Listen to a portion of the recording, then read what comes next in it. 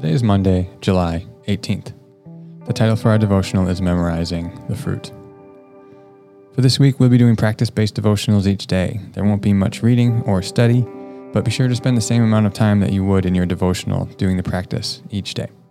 For today, work on memorizing the fruit of the Spirit if you haven't already.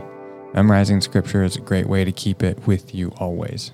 Memorizing the fruit will help you cement these into your thinking so that you're more readily aware of these qualities when you see them showing up in your own life, as well as what you're looking for the Spirit-filled life in the lives of others.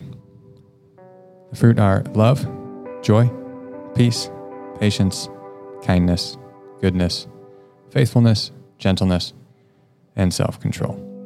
Again, spend some time today just reading over those, memorizing them, using whatever techniques or devices that work for you to help you memorize.